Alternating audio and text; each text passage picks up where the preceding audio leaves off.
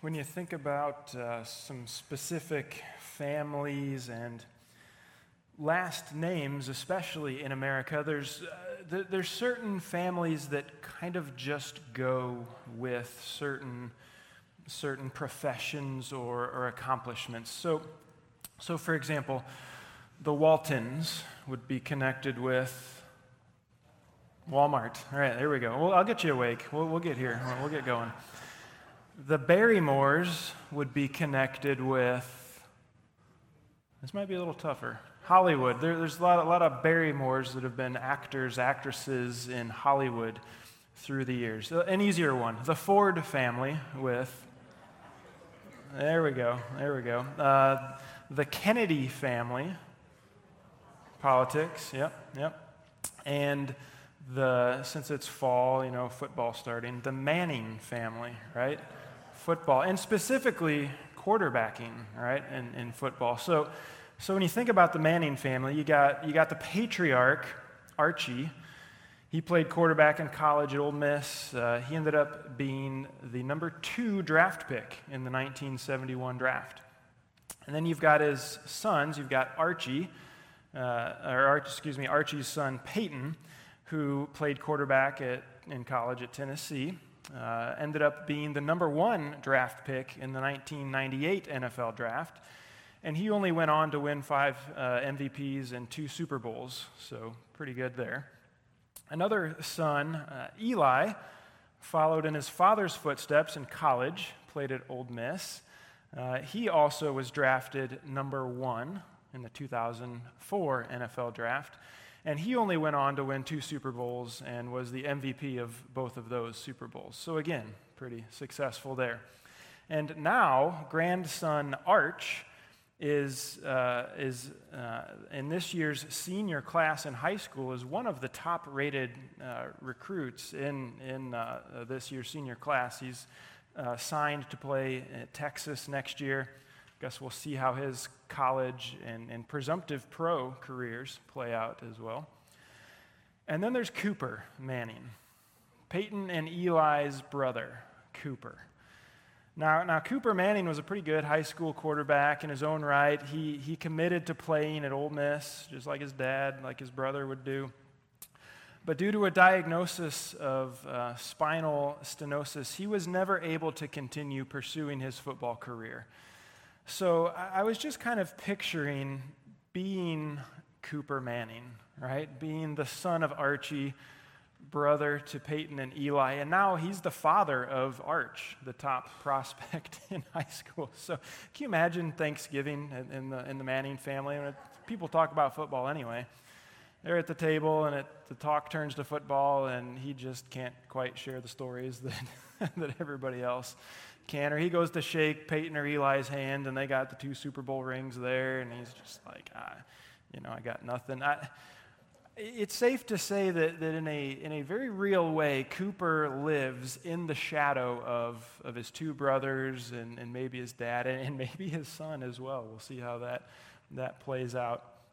And the reason I bring up the Manning family this morning is sometimes I wonder what it would have been like to have been a brother or sister of Jesus.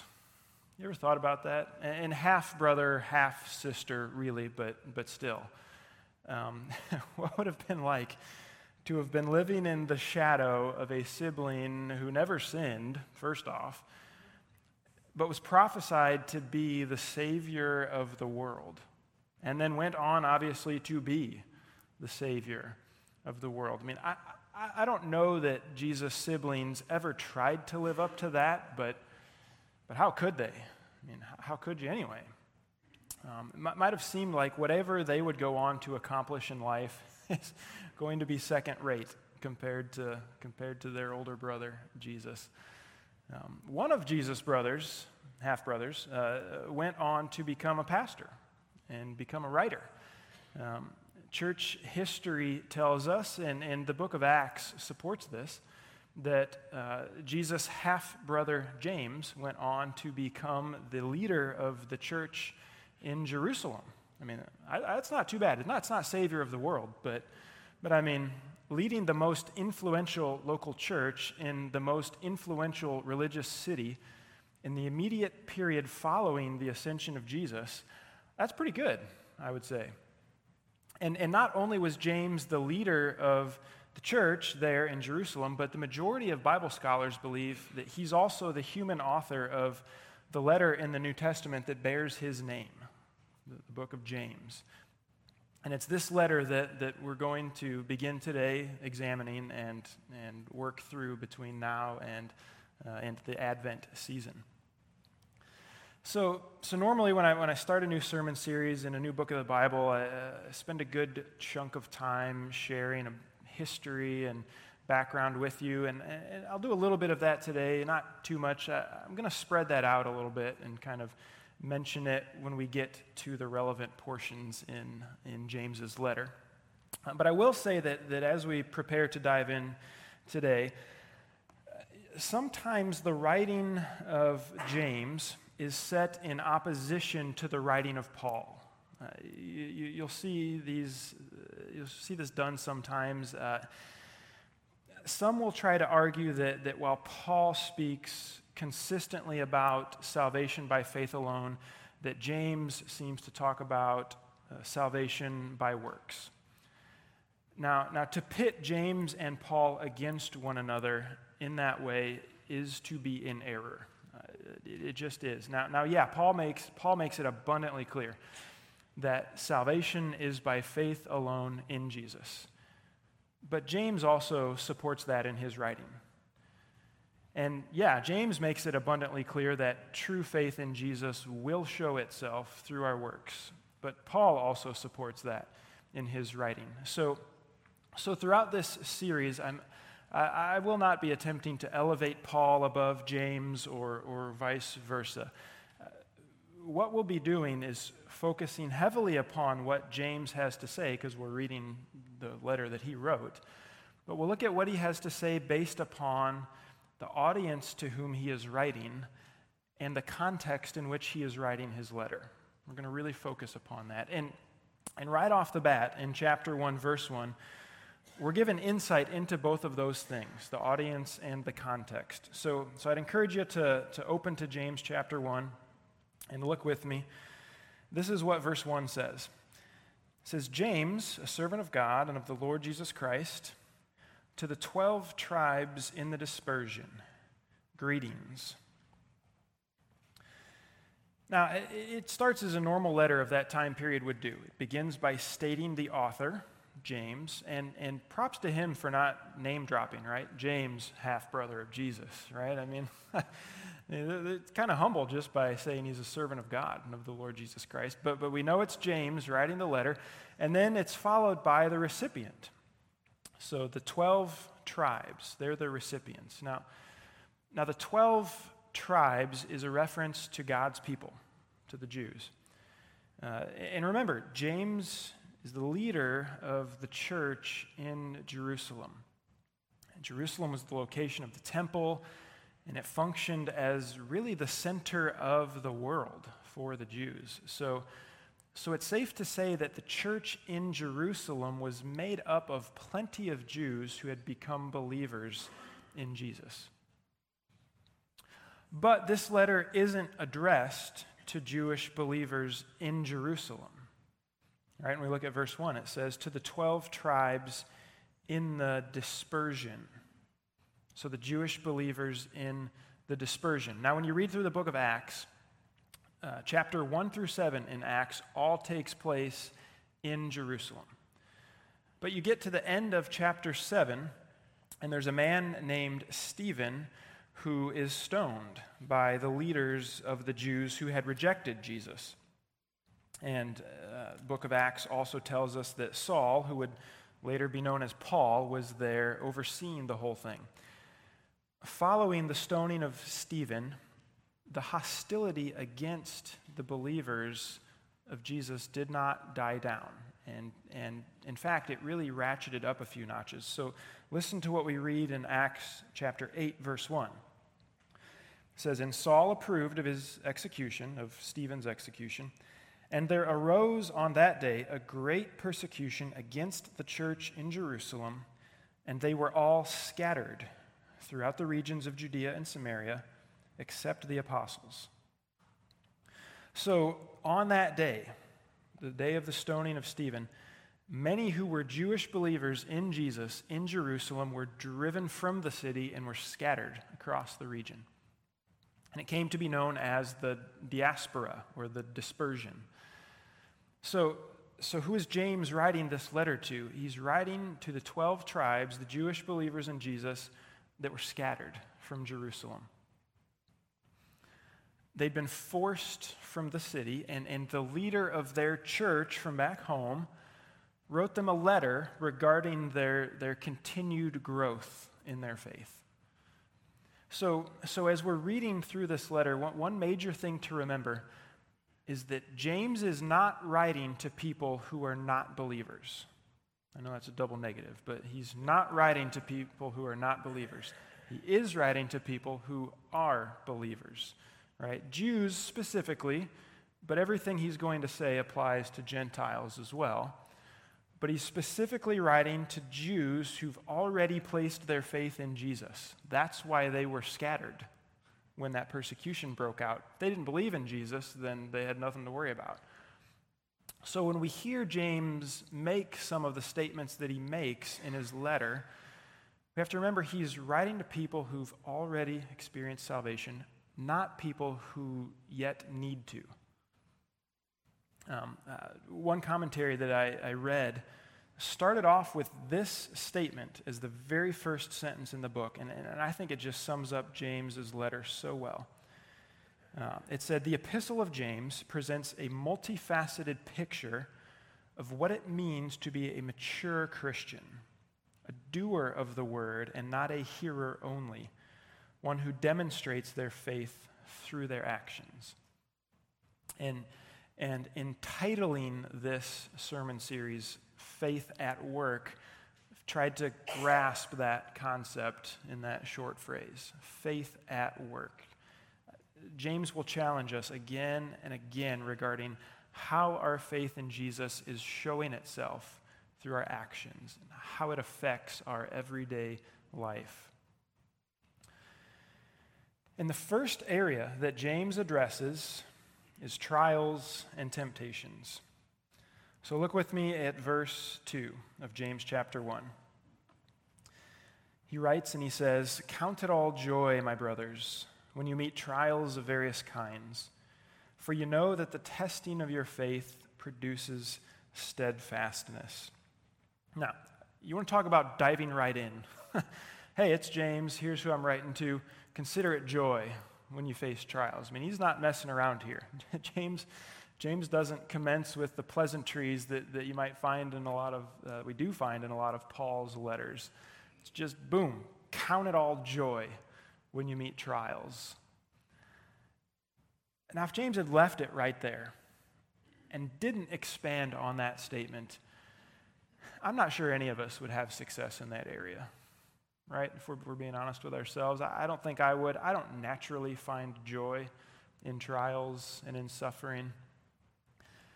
But we have to remember, James isn't asking us to do what is natural for all people. He's not writing to the believers there and saying, do this because it comes naturally, because it's easy. He's asking us to do what is unnatural but still possible as believers of Jesus. Still possible in the strength Jesus provides. And it's not just that James is off his rocker. It's not just that he's asking something that's way out there. We read Peter. Peter also says it this way in his first letter. He says, "In this you rejoice, though now for a little while, if necessary, you've been grieved by various trials." So you have Peter connecting rejoicing with trials. And then likewise in Matthew chapter 5, verse 12, Jesus says this. He says, "Rejoice and be glad, for your reward is great in heaven, for so they persecuted the prophets who were before you." So again, Jesus connecting trials, there specifically persecution, with joy, rejoicing. So what James, and along with Jesus and Peter, call us to is an attitude that sees trials from a different perspective. If all we do is focus on the here and the now, the immediate discomfort, the immediate inconvenience, the loss in this life now, we'll find it quite difficult, probably impossible, to find joy in any trials. And we must recognize that in the face of trials, that is the most basic way to respond. That's probably what our gut reaction is, to see what is right in front of us and respond accordingly. But if our perspective is changed, then we'll discover places of joy within trials. And in order to help us change our perspective, James includes this nuance to the trials that we face. He says, the testing of your faith. So when James mentions trials in verse 2, he describes those trials in verse 3, and he says, the testing of your faith. If we're going to find any joy in trials, we have to have the perspective that the testing of our faith brought about through those trials will, as James says, produce steadfastness or perseverance.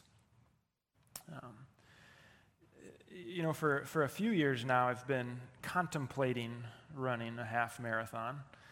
And a week ago yesterday, I finally did it. But I didn't just want to run it to finish it. I wanted to run it under a certain time. I'd set a goal for myself. And in order to do so, I had to train. I wasn't going to be able to just show up that day, and I was going to have to train to meet this goal. So I needed to push myself. I needed to get out on Saturday mornings and run those long runs when I'd really rather kind of have a lazy Saturday morning and enjoy it that way.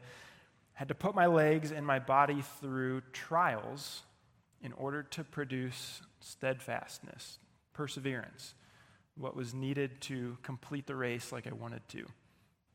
And while I definitely didn't find joy in the pain that I felt in my legs when I'm doing that training, doing those longer runs, I did find joy knowing that there was a greater purpose in what I was doing, right? That through the testing of my body, that I was pushing it and would hopefully achieve that goal that I had set.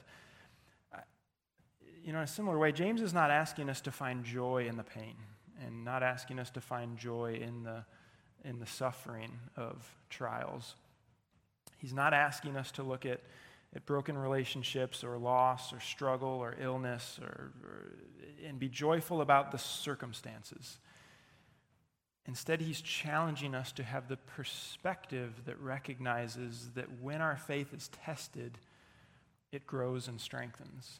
And it's in the trials that our faith is tested. Trusting in God and having an eternal perspective is what allows us to have joy in trials, knowing that the outcome is steadfastness.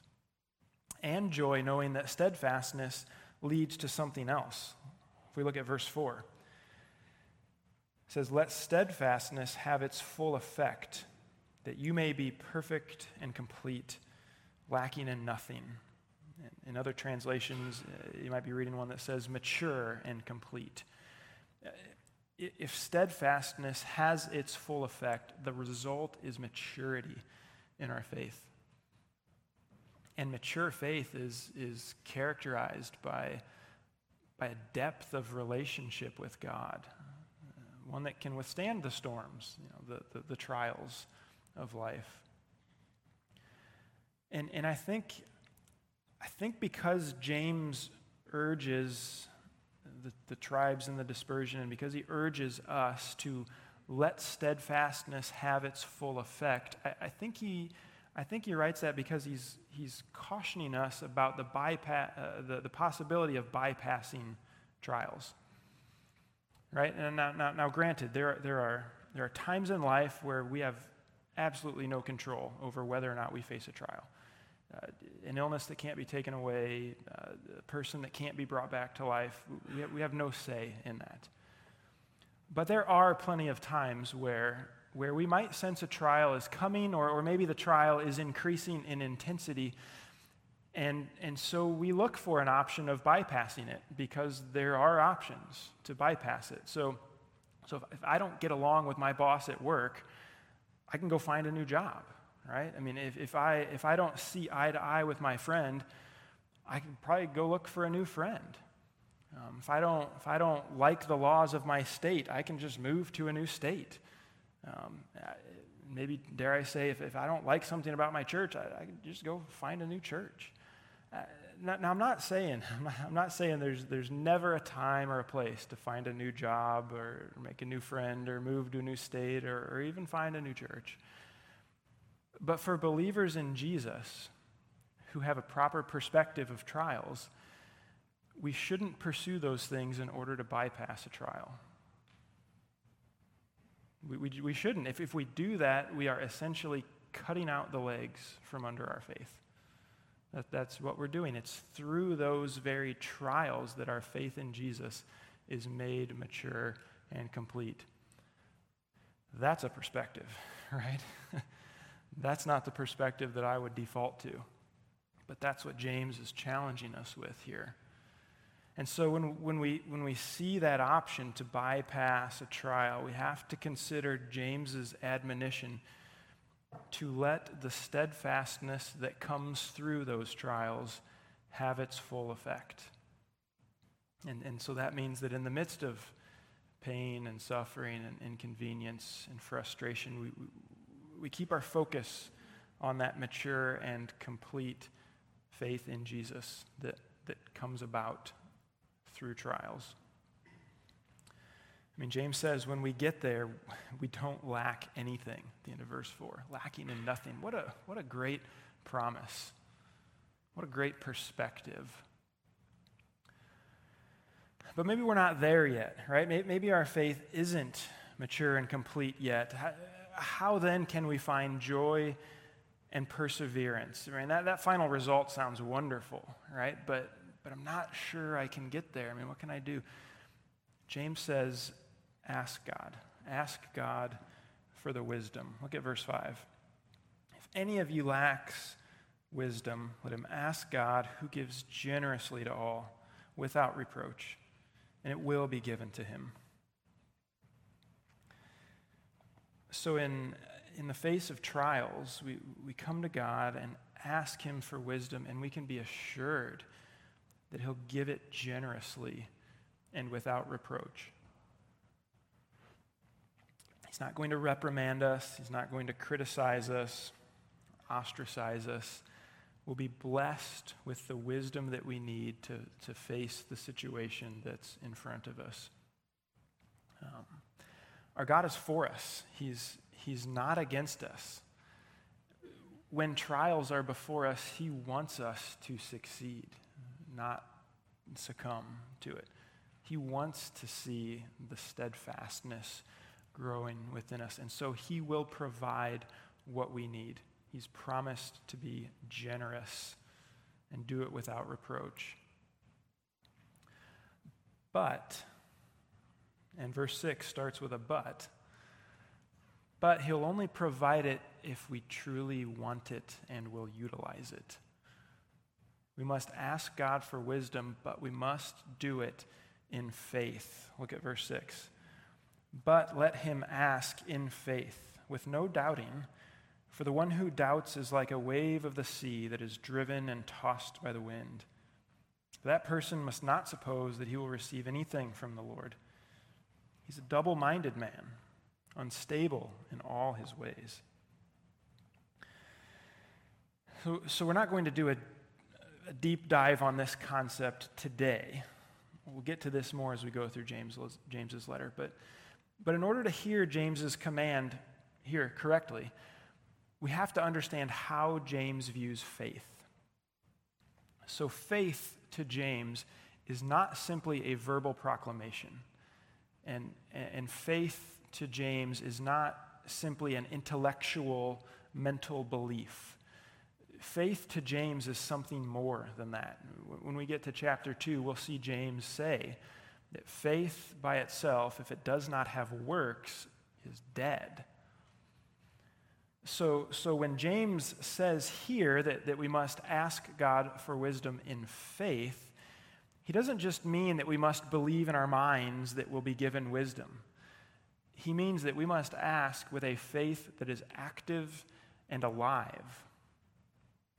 So if we are living our life in such a way that we have little to no concern for the commands of God, the ways of God, the character of God, thus showing our faith to be dead, then why would we ever expect God to give us wisdom?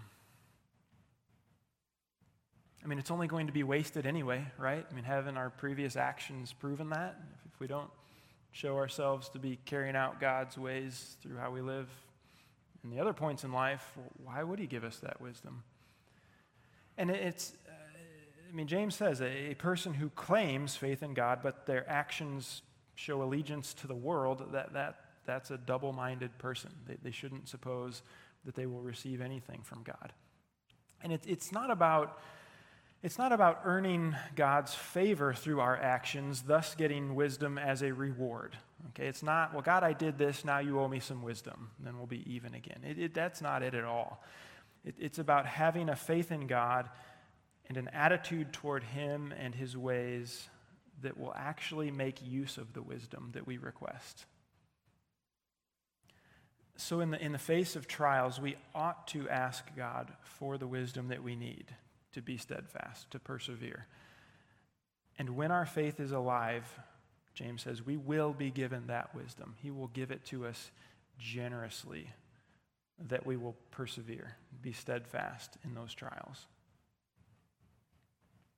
So that's a great promise for us, but a great challenge there as well, right?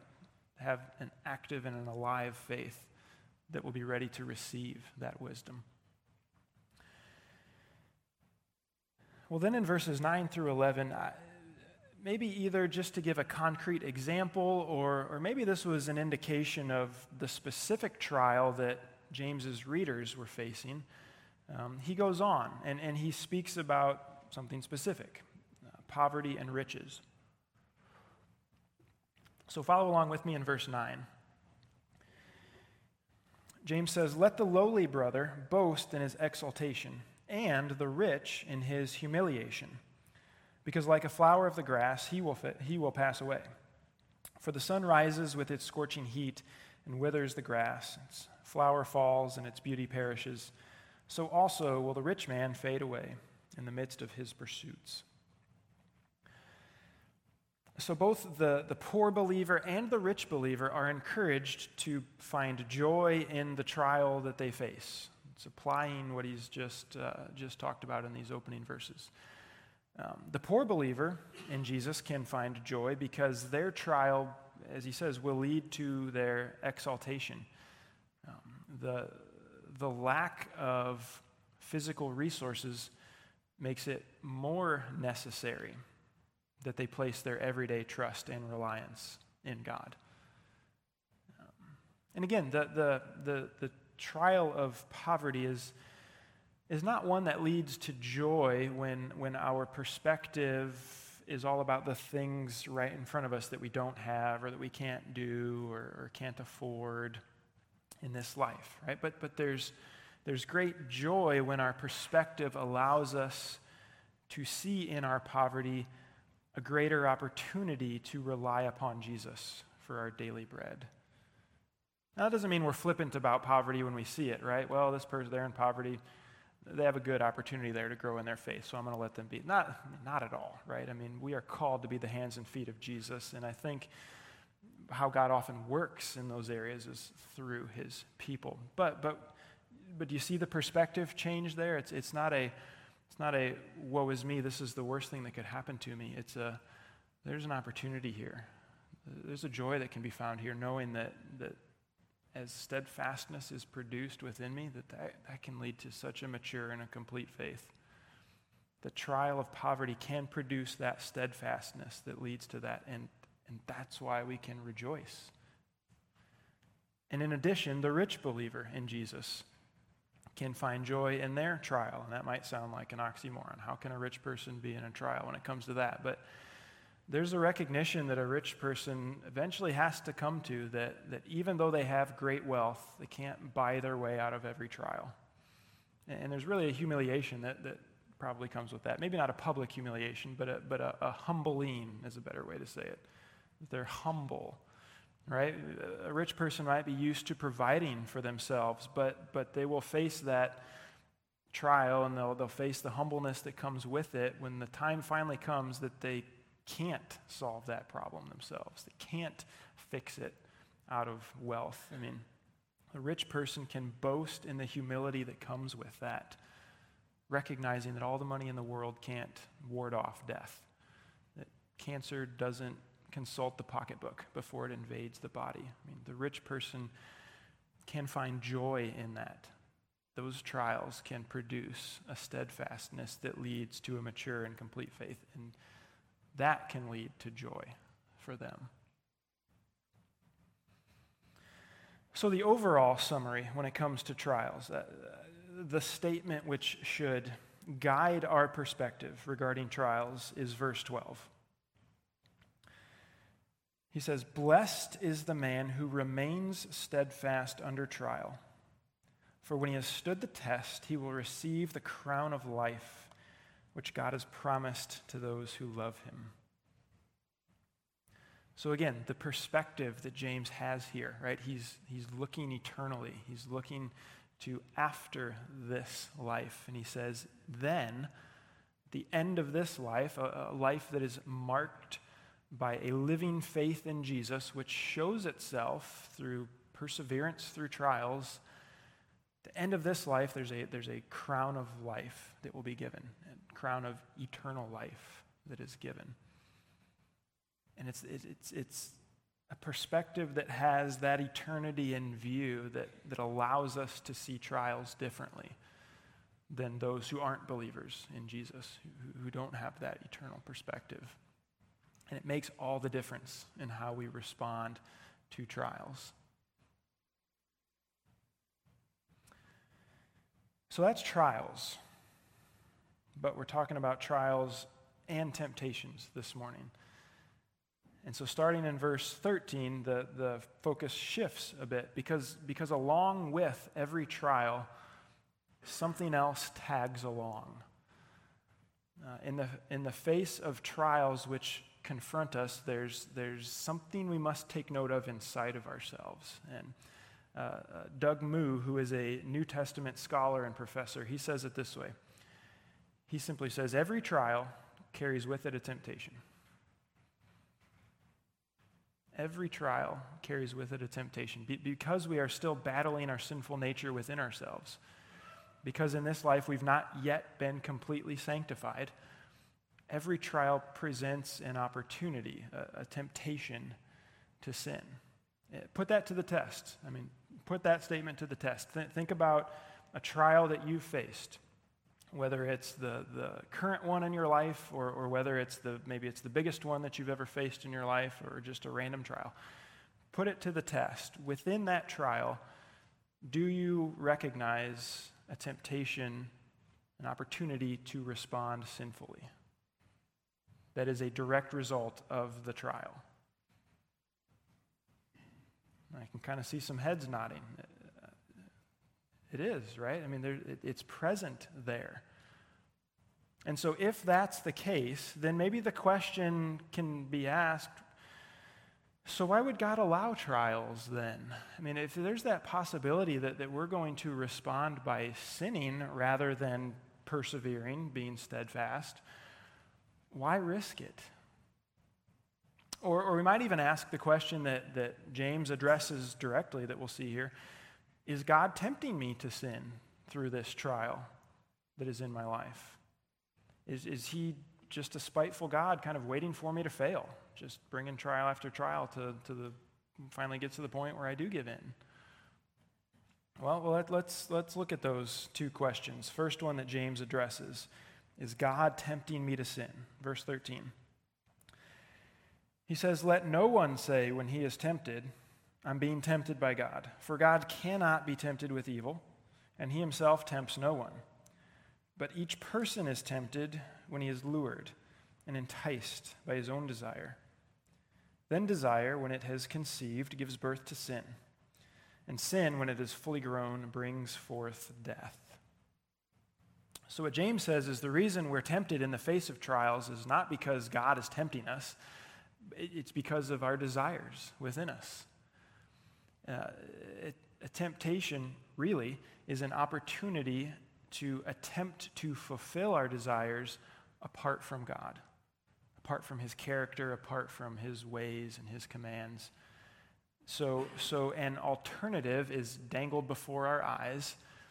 We are lured by it. We are enticed by it. We reach out to grab a hold of it, and before we know it, we are enslaved by sin. And James sheds light on that progression: desire, enticement, conception, sin, and then finally death. And you can superimpose that progression over the situation that we see in the Garden of Eden with Adam and Eve, and you find a perfect match. Right? So Adam and Eve had a desire for knowledge. Adam and Eve had a desire for food. Good desires. Those are good desires, God-given desires in their life. But Satan enticed them to fulfill those desires apart from God and in contradiction to his ways. You want knowledge? Here, eat this fruit that you're not supposed to. You want something to eat, a physical piece of fruit? Here's one. The tree you're not. Right? It's a good desire, but Satan says, come fulfill it over here. And so then, being enticed, they looked on the fruit with favor. They reached out and took it, and then they found themselves in the throes of sin. And what followed sin was an immediate spiritual death and an eventual physical death, just like James describes for us in his letter. So the trial which Adam and Eve faced could have led to a steadfastness, and it could have led to a deeper maturity of their faith in God. Instead, the temptation that was present ensnared them, and it led them away from God. And so when thinking about a current trial in your life, what is the temptation that comes along with it? When we look at what we're facing, what is the temptation there? And what desire within me makes that temptation look attractive? Right? What desire is it that I have within myself that just makes me want to reach out and grab it and fill it apart from God? You know, if we allow that desire to conceive apart from God, then it gives birth to sin. And James says sin grows into death. So we can't blame God for temptation in our life. Instead, what James says is we must look to him for what we need in the face of trials and the temptations that come with them. Again, ask him in faith for the wisdom that we need, and we can do that knowing that God is for us, not against us. Look at verse 16. More wonderful promises. It says, "Do not be deceived, my beloved brothers. Every good gift and every perfect gift is from above, coming down from the Father of lights, with whom there is no variation or shadow due to change. Of his own will he brought us forth by the word of truth, that we should be a kind of first fruits of his creatures." So what God does not give us is temptation, James says. What he does give us is every good gift, every perfect gift. That's what God gives to us. His character is not to destroy us, but to provide for us. I mean, James says he's brought us forth by the word of truth. Why would he do that and then seek to destroy us through temptation? It wouldn't make any sense. God is for us. And even though God does not tempt us, the question is still often asked, does God actively bring every trial upon us, right? Not just does God allow trials, but is he willfully bringing trials upon us? I don't know that I have a firm response to that question. Maybe later in life I will, maybe not. Right now I don't. I don't know if God actively brings every trial upon us, but I do know this, as James writes it, every good and every perfect gift does come from God. He is actively bringing that about in our lives. In the face of any trial, he is ready to bless me with the good and perfect gift of a mature and complete faith in him. And when I come to him in faith, he'll provide that wisdom that is needed so that I might be steadfast through that trial and experience that mature and complete faith. Now, when we look at these last three verses, 16 through 18, I'm going to stop right there, even though there's definitely still some meat on the bone in those verses. And I want to leave some of that for next week, partly because I knew today would be a little bit longer of a sermon. There's a lot to get through in those first verses. But also, verse 18 specifically really catapults us into the remainder of chapter 1. So we're just going to hit pause right here, and we'll come back and lead off from that next Sunday. But to wrap up today's topic, we all face trials in our lives. Shocking, right? We all face trials in our lives. Not identical trials, of course, but we all face trials at one point or another. And so when those trials come, the question is, how will we respond? Will we seek to avoid those trials and the pain which comes with them? Will we give in to temptation that arises in the midst of trials and seek to gratify our own personal desires apart from God? Or will we come to God for wisdom? Will we ask for the perspective and the strength that allows us to persevere and trust him through trials, that we might joyfully anticipate that mature and complete faith that's coming along with it? And I know that there is a big difference between preaching this passage and walking out and living this passage. There's a big difference there. I know that the first is so much easier than the second. But no matter what trial you or I face in this life, there is the potential for our faith to grow and strengthen. And there is the potential for our relationship with God to grow deeper and grow sweeter in ways that would not happen apart from trials, honestly. And those things alone, that growth in faith, the deeper relationship with God, those things alone are wonderful gifts given to us by our Heavenly Father. It's hard for me to wrap my mind around that because it often comes through struggle and hardship. But God is the giver of every good gift. He's the giver of every perfect gift, and he will bring that in our lives as we come to him in the face of trials. So let's stand together. Let's come to God together in prayer, because that is so tough to do, right? Because there is such a challenge there when it comes to the trials that we face. So let's pray to him. Father, we need you in the midst of this. We all face trials. Some of us are in a time that's a little easier right now. Some of us are in a trial that's new.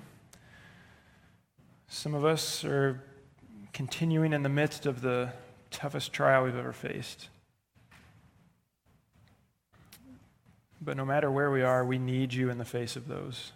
God, we need you to provide what is needed. I thank you for the encouragement and the promise that James writes that you will give us wisdom when we come to you. That you will give us good and perfect gifts. God, I thank you for those blessings that you give to your people. Would you help us with this perspective, God? Would you help us to see that a mature and complete faith in you is such a good thing? And help us to find joy in it in the midst of the darkness and the suffering and the pain, the struggle and the confusion and the questions. Keep that perspective before us so that we can have that joy within us. God, we love you. Thank you that you are all wise, all knowing, and all powerful, and that you work that out in our lives for our good. It's in a way that would not be the way we would choose, but it's in the right way. And so we thank you for that. We give you honor now. We worship you. It's in your name we pray. Amen.